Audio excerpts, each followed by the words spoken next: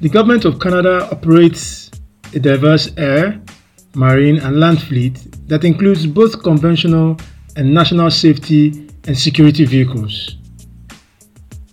The government has already reduced conventional fleet emissions by 44% since 2005/2006 and has committed to net zero emissions from all of its operations by 2050. To accelerate action in this area, the government will electrify the entire federal fleet of light-duty vehicles by 2030 and will launch a low-carbon fuel procurement program to support the purchase of low-carbon fuels for use in the federal air and marine fleets. And that's according to the 2020 Emissions Reduction Plan, Canada's next steps for clean air and strong economy, published in 2022. This edition of ePowered is focused on policies facilitating energy transition in the mobility sector. The country of focus is Canada. I am Jerry Feturi Kusari. ePowered starts now.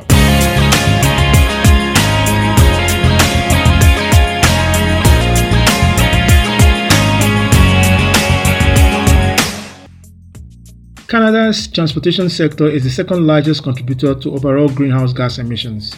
Data from the most recent National Inventory Report 2021 reveals that emissions from transportation were 186 million tons in 2019, accounting for 25% of total emissions in Canada. Currently, the majority of emissions come from light-duty passenger vehicles like cars, SUVs, and pickup trucks, and also from freight transport or heavy-duty vehicles. This reflects a good and large and growing number of passenger vehicles on Canadian roads, which have been shifting over the past decade from cars to larger vehicles such as SUVs and light trucks. Regionally, transportation shows up as the highest source of emissions in the majority of provinces and territories in Canada. Public and active transportation. Since 2015, the Government of Canada has made the most significant public transit investments in Canada's history, with over 10 times the federal investments made in the decade prior. Over $30 billion has been allocated to public transit through Infrastructure Canada's programs. Furthermore, in 2021, the Government of Canada committed to permanent public transit funding of $3 billion per year, beginning in 2026/2027, to allow for careful and long-term project planning and delivery. There is also the policy for light-duty vehicles. Now, the Government of Canada has set a mandatory target for 100% of new light-duty cars and passenger truck sales to be zero emissions by 2025. Now, for the policy concerning the zero emissions vehicles incentives. At the moment, over 136,000 Canadians have used incentives for zero emissions vehicles, as electric vehicles, receiving a rebate of up to $5,000 to offset the purchase price of electric vehicles. Additionally, the government has implemented a 100% tax write-off for businesses that purchase light, medium, and heavy-duty electric vehicles. Now, on the policies on heavy-duty vehicles, apart from developing and deploying low-carbon fuels, Canada continues to develop regulations for heavy-duty vehicles and engines that are aligned with the most stringent standards in the whole of North America. Electric vehicle charging and alternative refueling infrastructure.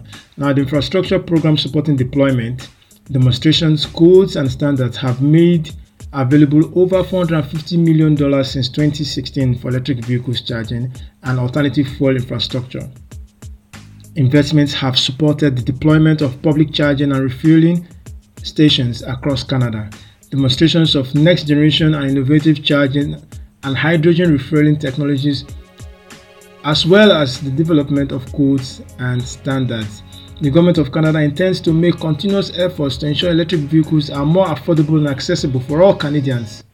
In this direction, the Government of Canada will do the following. 1. Develop a light-duty vehicles, that is electric vehicles sales mandate, which will set annually increasing requirements towards achieving 100% electric vehicle sales by 2035, including mandatory interim targets of at least 20% of all new electric vehicles offered for sale by 2026 and at least 60% by 2030. 2. The launch of an integrated strategy to reduce emissions from medium and heavy-duty vehicles with the aim of reaching 35% of total medium and heavy-duty vehicle sales by 2030.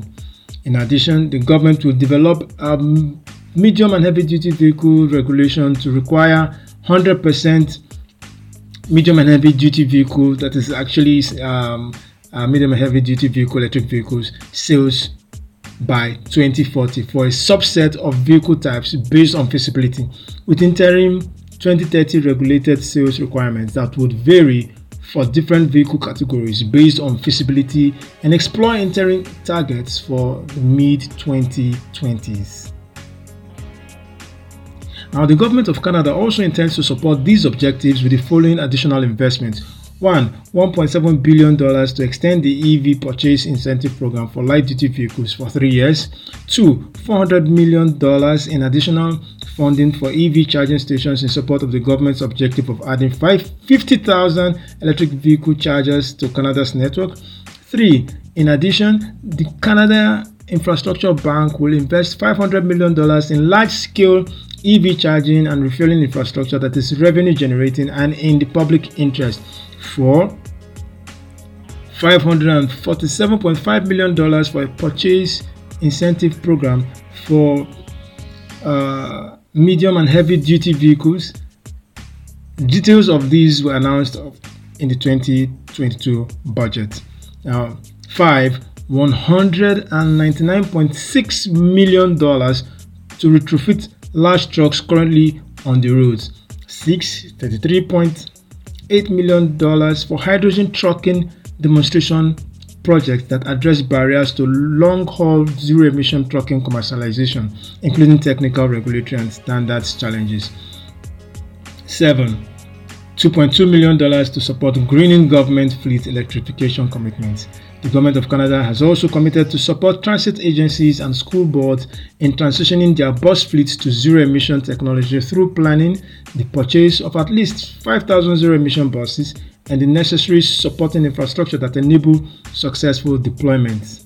Furthermore, the Government of Canada is committed to exploring additional opportunities, and these include the following.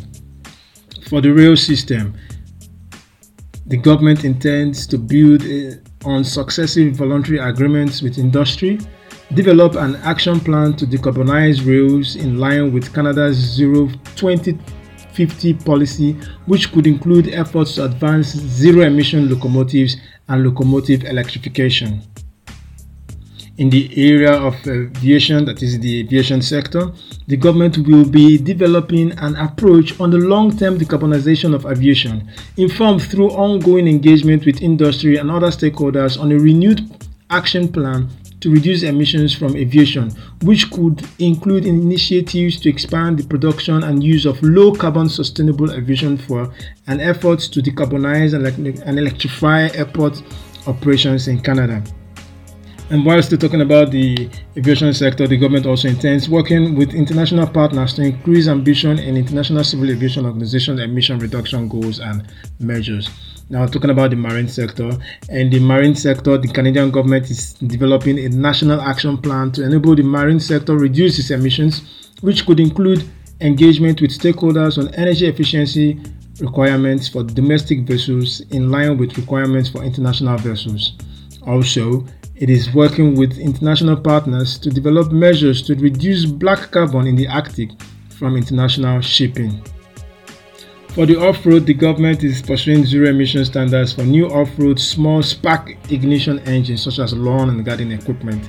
The Government of Canada could also investigate the potential to advance zero-emission technologies and clean fuels for other types and applications of off-road equipment. That is small marine engines, recreational vehicles, and larger equipment found in the agriculture, construction, mining, and port sectors. So, with all these policies in place by the government and actions being taken by the Canadian government, if you are a Canadian, regardless of the political divide you find yourself, when it comes to energy transition, and especially in the transport sector, it will be highly beneficial to key into the policies of the government. And that's it on this edition of ePod. Do follow me on LinkedIn to continue the conversation. I am Jerry Ifeturi Kusari. Bye for now.